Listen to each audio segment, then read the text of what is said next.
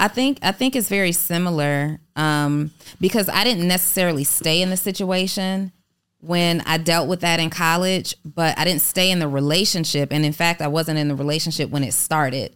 But there was a part of me the first time I saw him express how sorry he was for putting his hands on me and becoming violent. I saw the good person in him. And I wanted to believe, you know what, we can be friends. Like, I can forgive you and we can be friends, when really a person who does something like that to you doesn't deserve your friendship. They don't deserve your respect. They don't deserve your loyalty. But it's that it's the heartstrings that they pull on. It's like, wow, this never happened before. He's right.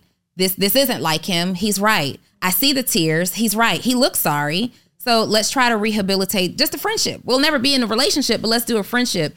And it comes down to two things. And we can relate this to any areas of our lives, whether it's a domestic situation or even staying in a struggle, like financially, as an entrepreneur, giving up. It's hard when you're in the midst of something.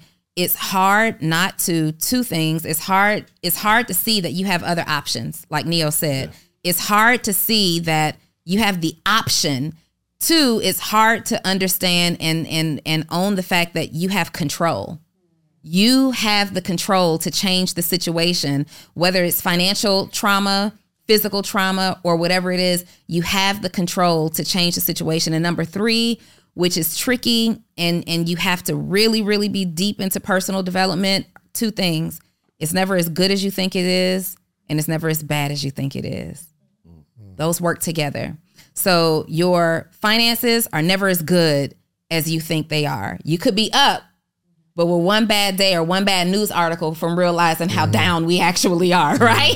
Goodness gracious. We down. And it could be bad, but it just takes you learning about a situation slightly worse than, or it takes you escaping that situation to realize, you know what? It wasn't as bad. So if you understand that you do have options and you are in control, and never ever accept that it's as good as or as bad as you think it is, you can begin to work yourself out of it. But it's a mindset shift that has to happen. I think though, Donni, you put your hand on a woman, that's non-negotiable. It's non-negotiable. I mean, that's not even, yeah, I'll give you another shot. No, period. You shouldn't even, that's like one of them joints that you were raised to know, don't put your hand on a woman. I don't care what you, like, I don't care how bad it is. Put the camera Keep your hands to on yourself. Me. You will die, and you should die. Okay? Like, dead serious. You beat a woman the way this man beat this woman. That was out of pocket. You die. Yeah. Period. Somebody beats you the same way until you lose life. Like, I'm serious about that. And so any woman who is experiencing that, they don't change. They never do. The same guy who did it to me later went to prison for doing it to somebody else, got out, got into a bar fight, did it to a man. Like, this is in him. And, you know, I read something, and I don't remember the quote word for word, but there was a quote that said, people never tell you how bad your situation is until it's too late for you, something like that. And this happened to me when I was in college. I'm a sophomore in college when it started, ended up being a junior when it was over, but it happened, and I had to escape. He tried to take my life. I had to escape college and leave and disappear. And so many people called me later or wrote me letters and said, yeah, he used to beat his ex-girlfriend, and I wanted to say something, but you seem so happy. Why would you wait to give me that warning until it happened to me? Why wouldn't you give me that warning ahead of time? And so we have a responsibility to each other. If you've experienced it before, if you've experienced a certain financial trauma or physical trauma, and you see somebody erring on the side of danger, warn them I don't immediately. think the financial trauma is bad, because we've been in that all of our lives. Like, that became normal. Like, let me ask you though. I mean, because what's financial trauma? Is that like, yo, listen, I used to date him. He ain't got it. But what if he trying? That's what I'm saying. Like, what? Yeah. So as of late, I reward trying. You reward trying? I reward trying. Okay. But that's kind of what this lady is saying. She's like, I reward him. Last 6 months, he's trying. Financial. I don't care what she said. That's going out of pocket. After that, it is. But the thing is, because we are in it, and there's something going on in her head She thinks he's mentally sick. She's mentally sick. She has something going on in her head that says, I'm willing to go back through that because things might change. What? And she can't see it. It's like you're in a bad situation. You ever been with somebody, you dated somebody, and it was a terrible relationship. In the moment you get out, you're like, yo, I am so glad because like they put me through hardship, pain, like they keep cheating. They make me feel like I'm not worth anything, right? But as time goes on, in 6 months, you're removed from the feeling and you forget about how bad things were. Like in hindsight, it's almost like, well, you know what?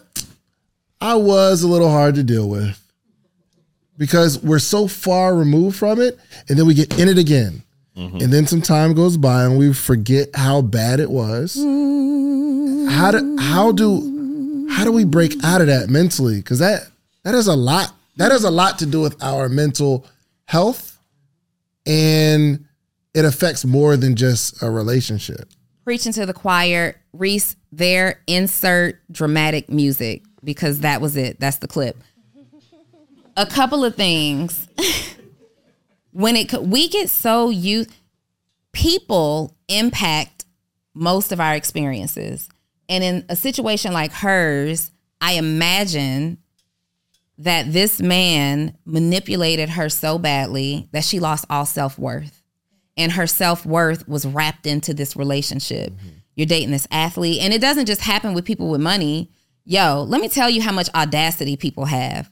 You be broke as shit putting your hands on women. How you broke as hell and beating on me? Imagine that if you don't go get your account out of overdraft and quit playing with me. No, but quit playing with me, sir. No, but seriously, sometimes your self-worth is destroyed.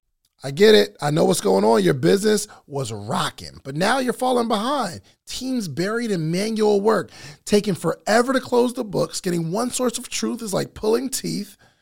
If this is you, you should know these three numbers: 37,025, 1.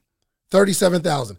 That's the number of businesses which have upgraded to NetSuite by Oracle. NetSuite is the #1 cloud financial system, streamlining accounting, financial management, inventory, HR, and much, much more. 25. NetSuite turns 25 this year. That's 25 years of helping businesses do more with less, close their books in days, not weeks, and drive down costs.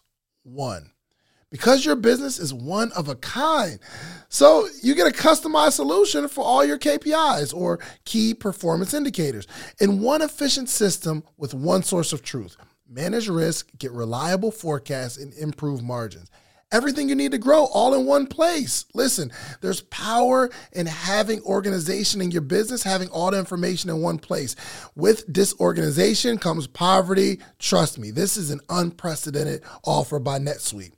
Right now, download NetSuite's popular KPI checklist designed to give you consistently excellent performance, absolutely free at netsuite.com/socialproof. That's netsuite.com/socialproof to get your own KPI checklist. netsuite.com/socialproof. Look, Black representation in media means the world to me. I remember watching Arsenio Hall and Montel Williams and Oprah Winfrey. I remember seeing these Black voices, and I thought, you know what? I want to control a room like that. The next generation, however, of influential Black voices can be found on NPR's new collection, Black Stories, Black Truths. Black Stories, Black Truths is a celebration of Blackness from NPR. Each of NPR's Black voices are as distinct, varied, and nuanced as the Black experience itself. In the Black Stories, Black Truths collections, you'll hear stories of joy, resilience, empowerment, and creating world-shifting things out of struggle. And every episode is a living account about what it means to be Black today, told from a unique Black perspective. From Bobby Shmurda to The Wire, Michelle Obama, the reparations, there's no limit to the range of Black stories Black truths. Listen, Black representation is important. Black perspectives haven't always been centered in the telling of America's story. Now they are the story. In NPR's Black Stories, Black Truths, you'll find a collection of some of NPR's best podcast episodes celebrating the Black experience. Here are a feed of episodes from across NPR's podcast that center Black voices. It's NPR Noir. Turn on NPR today and hear a range of voices as varied, nuanced, and Black as the country we reflect. Stories should never be about us without us. Listen now to Black Stories, Black Truths on NPR, wherever you get podcasts. By somebody that you've attached yourself to. Like, manipulators are so good. People who will beat on you or people who mean you harm or will steal from you, they have pegged you from day one and you didn't know it. So the whole relationship has been an act. I'm going to get her to this point where she feels so small. I'm going to love her so much that she doesn't feel like she needs to be around her family. I'm going to give her so much quality time in her love language that she spends less and less time with her friends. Now it's all about me. Do you think that people are seeing that strategically or they're just being jerks? Oh, it's strategic.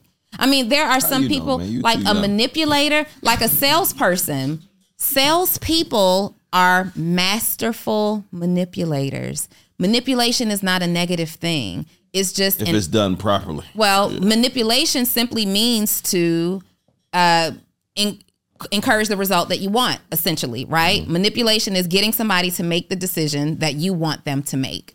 Those decisions could be good. Those decisions could be bad, right? And so when you're in a sales cycle, on a sales call, for example, from the moment you pick up the phone, we are manipulating the conversation to help you, encourage you, make a choice that benefits you and that benefits us, right? And people who are that way and they do it maliciously, they've spotted their next victim immediately. They know one day that they're going to break you down and put their hands on you. They know it. They might even believe that they've moved beyond this area of their lives. They might believe, I'm trying to get better. Ooh, but she's that profile. She's the one. And they make you believe that you're the reason that they're this way. Anyway, you think about this woman. The crib that she's in doesn't scream that she had any bread, which is, I got a lot of questions. Oh, for sure. He an athlete. Why you live like this? You got him in your 300 square feet beating on you? He's an NFL. So that's already like, he's been manipulating her. I'm going to keep you broke. I'm going to keep you just enough. I'm going to give you a baby. You're about to be mine. You stuck with me. I'm taking you away from your family. I'm going to put my hands on you every second I get. Any joy that you get that requires money, I'm issuing it out to you in an allowance. It's manipulation the whole time. The beating was just the cherry on the ice cream. I mean, he hit her before, though. You could tell. 100%. She said it. What? He's beating her. But she just continued to stay, man. And I don't know. I was just speechless when I saw that. Because now I do think there are some things that come to make you stronger and some things that come to make you weaker. Like abuse comes in positive and negative. So you're going through issues and life is abusing you, but at least you're moving towards a direction and you're growing. And like there are some things that you can control. On another end, physical abuse, you can't control the other person. And maybe we think we can, but I don't think we should automatically. Here's like the question of morality. If you're married and the person hits you, do you leave? Do you give up on the whole marriage? Period. I'm out. I'm going to hit you back. I'm going to hurt you badly. So, all right. So Donni, if you're in a relationship, if you're in a relationship and somebody cheats, do you leave? Depends. It depends. So Married, that's a different story. So right, so like there are levels to like what you're willing to accept. You're not willing to accept any of it. Cheating? I mean, just and period. I'm not willing to I'm accept talking about abuse. anything that abuse. hurts me. Right. Abuse. No, putting your hands on me is a deal breaker. Now, I will say, that's a deal breaker. It's a deal breaker. Yeah. I had someone push me, and my spidey senses went up. Mm-hmm. So what, we about to do this? What type of push? It was like we're in the middle of a heated argument and they pushed themselves past me and pushed me out of the way. Or like I'm out of here. Push me out of the way. And in that Hold moment. on. Were you in fact in the way? I was in fact in the way. Because I'm not a abuser, but like there was somebody who was in front of the door and I'm like, yo, can you please? And then they're fighting back. I'm like, yo, get out I'm leaving. So in that moment, I was trying to determine if they were really buck because I was nuck. You know what I mean? Like, God, please help me to use discernment here. Are you beating me? So like now you just don't have any room to be physically aggressive with me. It's a deal breaker. For years after that, I was so scarred and traumatized that if you raised your voice at me, because I sat for years trying to figure out how could I was even a women's empowerment person at that time. How could I end up in a situation with a man who thought so little of me? Like, you'll have to go back to my first Social Proof episode to learn that he kidnapped me. He held me hostage. He did all kinds of stuff, right? How did I attract this? And the only thing that I used to say there were no signs. He was the nicest guy. He was the sweetest guy. But there were signs. He lacked anger management.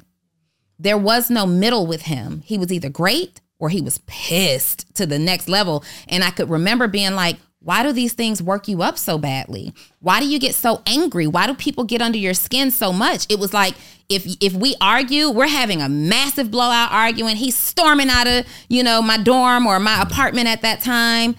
That was the sign. So for years, and sometimes even to this day, you argue at me too harshly, too aggressively. You scream at me too aggressively. I'm good. Yeah, it probably triggers something. It does. Yeah. Because that was the only sign that I had from him that I should have leaned into a little bit more.